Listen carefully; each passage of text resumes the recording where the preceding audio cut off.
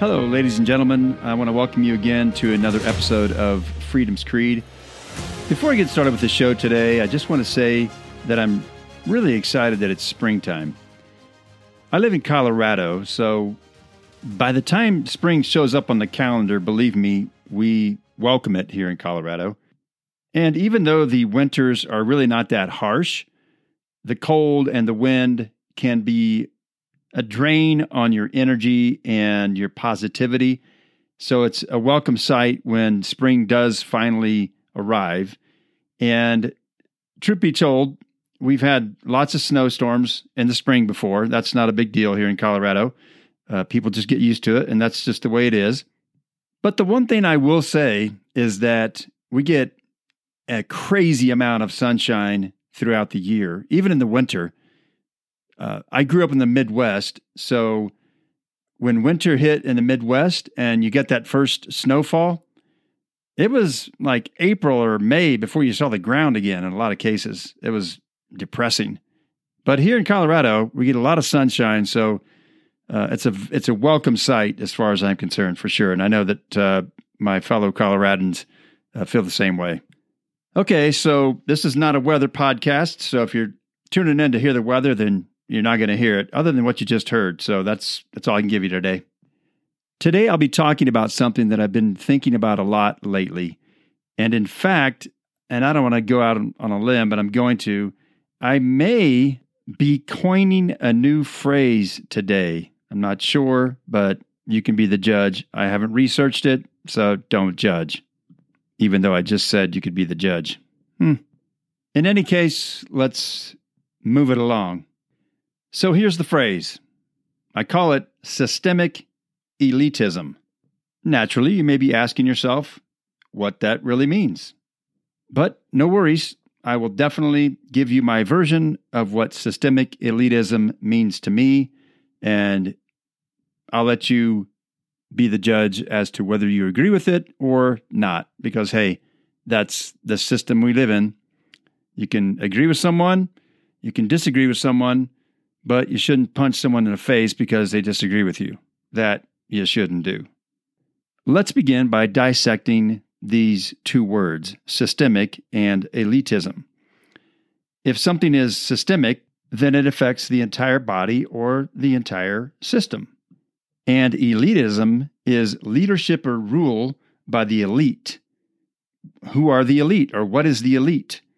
It's a group of people who, by virtue of their position, education, they exercise a lot of power or influence over other people.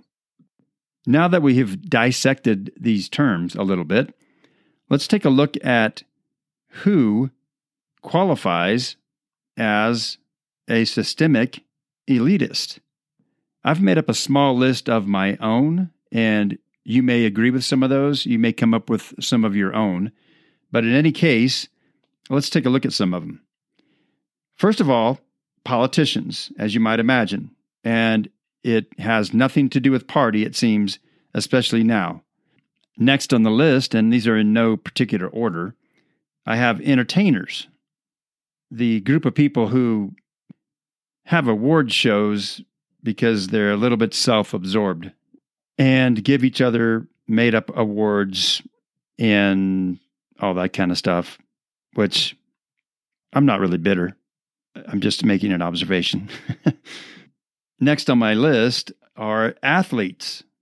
And I mean professional athletes, of course. They too get a little self-absorbed every now and then.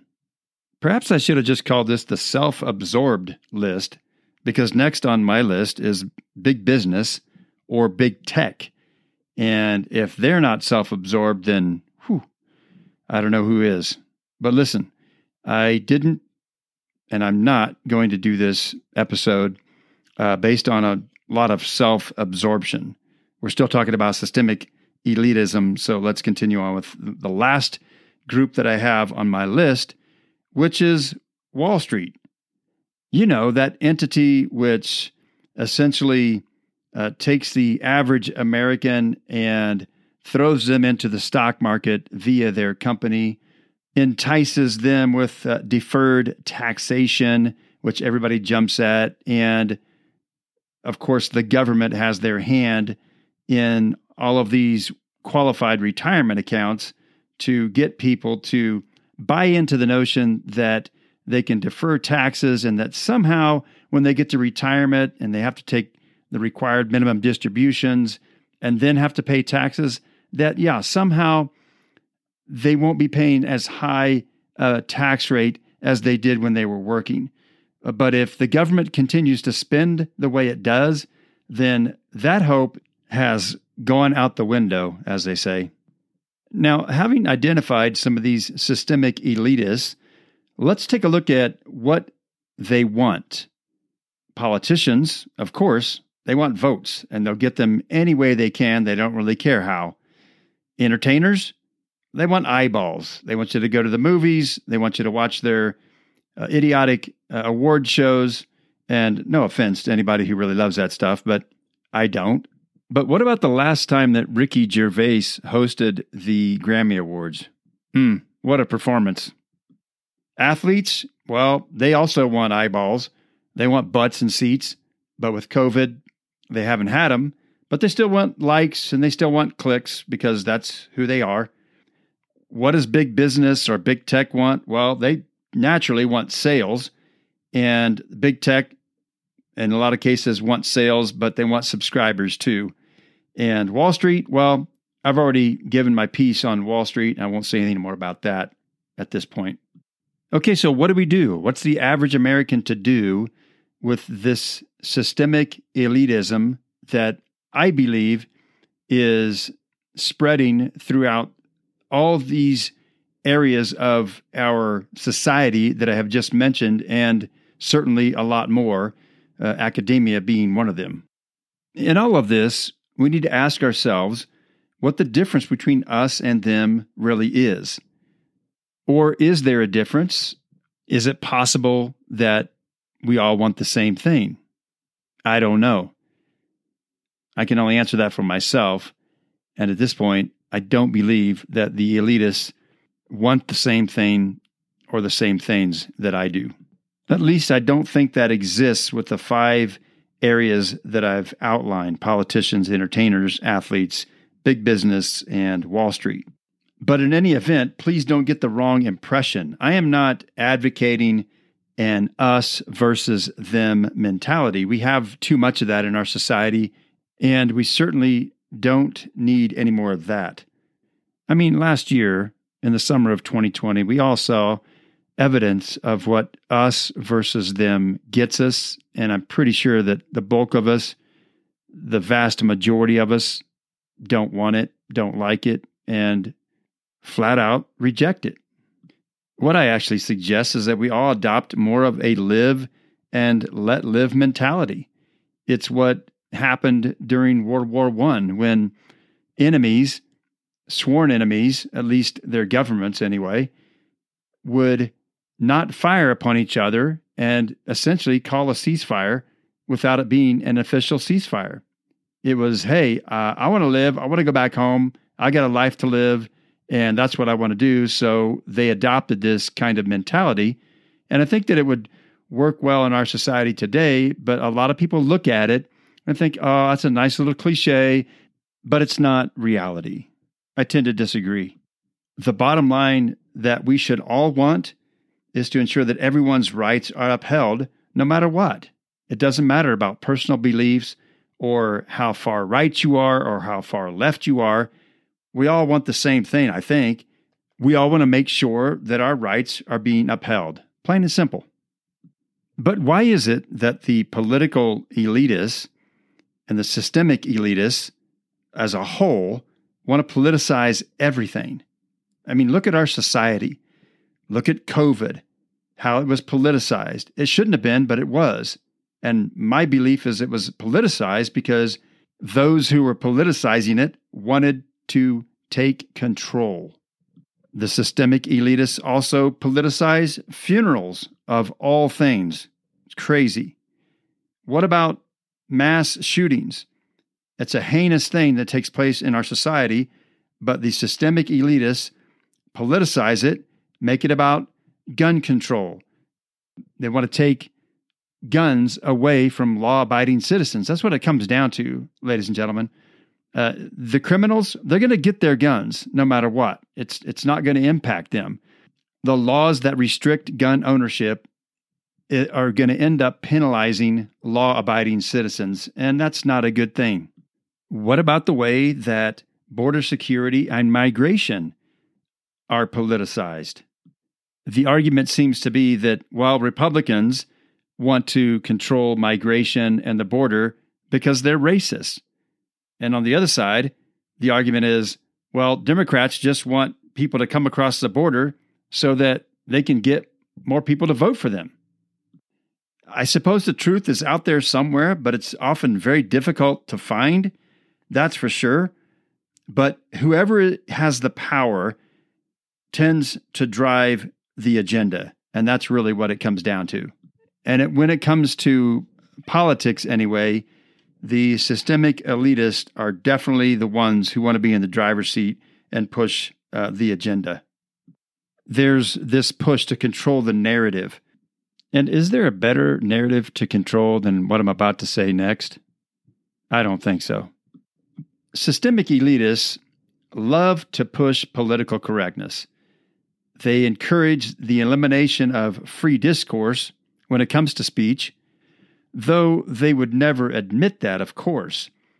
But in any case, they do push for this political correctness when it comes to speech because there are some people who may find offensive the things that I say, the things that other people say.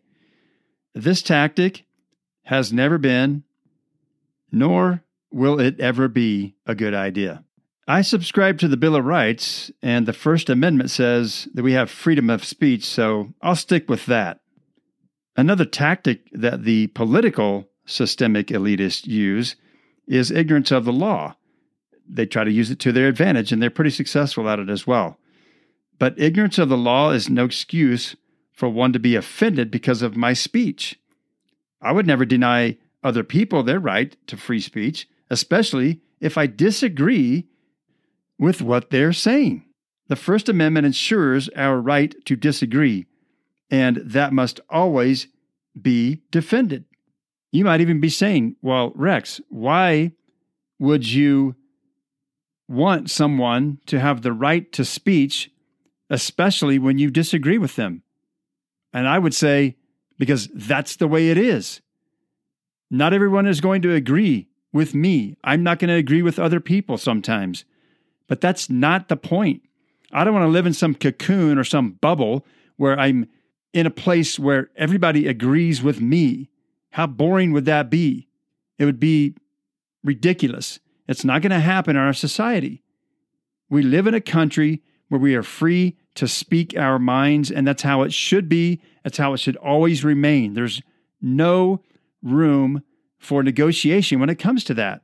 But there are a group of people in this systemic elitist crowd who want to do just that. And I, for one, will never, ever subscribe to it. I'll never, ever submit to it, no matter what they do. Which brings me to another point. Those who follow or adhere to the systemic elitist folks out there often agree with the notion that silencing dissent is the way forward. Well, it's not. That's the exact opposite of free speech.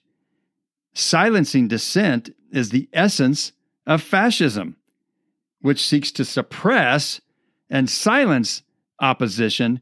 It most certainly does not welcome opposition. Listen, I have friends and family who I disagree with on a myriad of topics. And personally, I don't ever want to see our right to discuss any of these topics taken away, irrespective of whether we agree with each other or not. The whole idea behind the Bill of Rights and the First Amendment's right to free speech is that we have that right to disagree at times.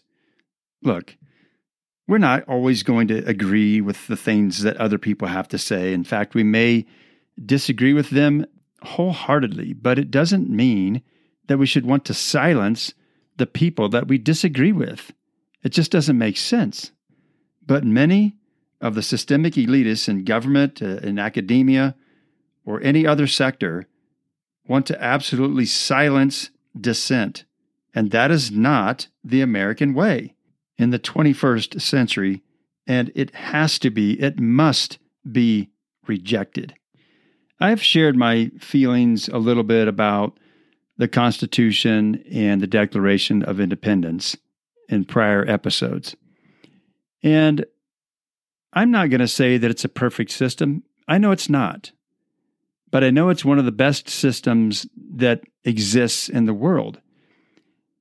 And any system like ours is only as good as the people who uphold it and who defend it.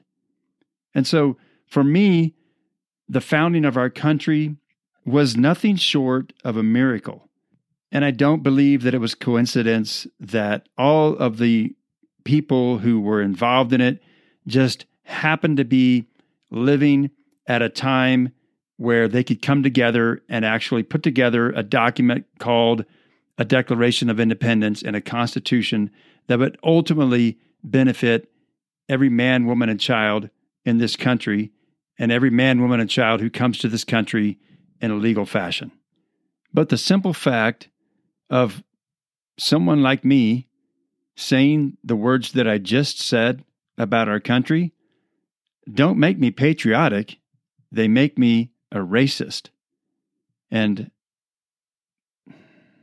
well, that's sad.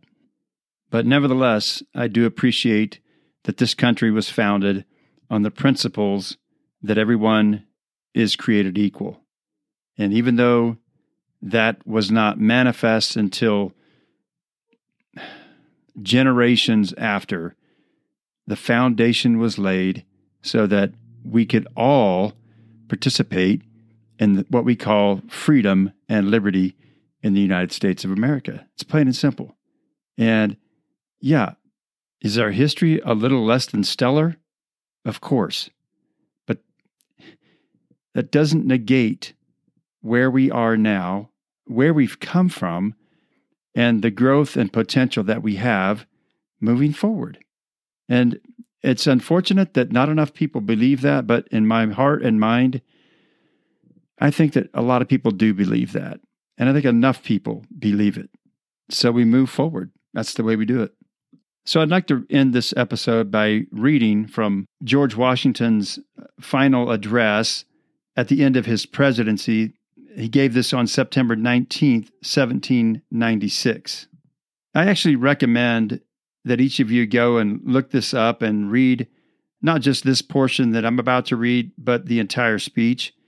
In any event, I believe that George Washington was one of the greatest presidents that we've ever had. And please bear with me as I read this quote. Washington obviously was a very well-read man, and we just don't talk like they did back then. And sometimes I think that's kind of sad. But anyway, he said this, quote, "Satisfied that if any circumstances have given peculiar values to my services, they were temporary. I have the consolation to believe that while choice and prudence invite me to quit the political scene, patriotism does not forbid it. In looking forward to the moment, which is intended to terminate the career of my public life, my feelings do not permit me to suspend the deep acknowledgement of that debt of gratitude which I owe to my beloved country, for the many honors it has conferred upon me, still more for the steadfast confidence with which it has supported me, and for the opportunities I have thence enjoyed of manifesting my inviolable attachment, by services faithful and preserving, though in usefulness unequal to my zeal. If benefits have resulted to our country from these services, let it always be remembered to your praise, and as an instructive example in our annals, that under circumstances in which the passions agitated in every direction were liable to mislead, amidst appearances sometimes dubious, vicissitudes of fortune often discouraging, in situations in which not infrequently want of success has countenanced the spirit of criticism, the constancy of your support was the essential prop of the efforts and a guarantee of the plans by which they were effected. Profoundly penetrated with this idea, I shall carry it with me to my grave, as a strong incitement to unceasing vows that heaven may continue to you the choicest tokens of its beneficence, that your union and brotherly affection may be perpetual, that the free constitution, which is the work of your hands, may be sacredly maintained, that its administration in every department may be stamped with wisdom and virtue, that, in fine, the happiness of the people of these states, under the auspices of liberty, may be made complete by so careful a preservation and so prudent a use of this blessing as will require to them the glory of recommending it to the applause, the affection, and adoption of every nation which is yet a stranger to it. And as always, if you can think it, you can plan it. If you can plan it, you can do it.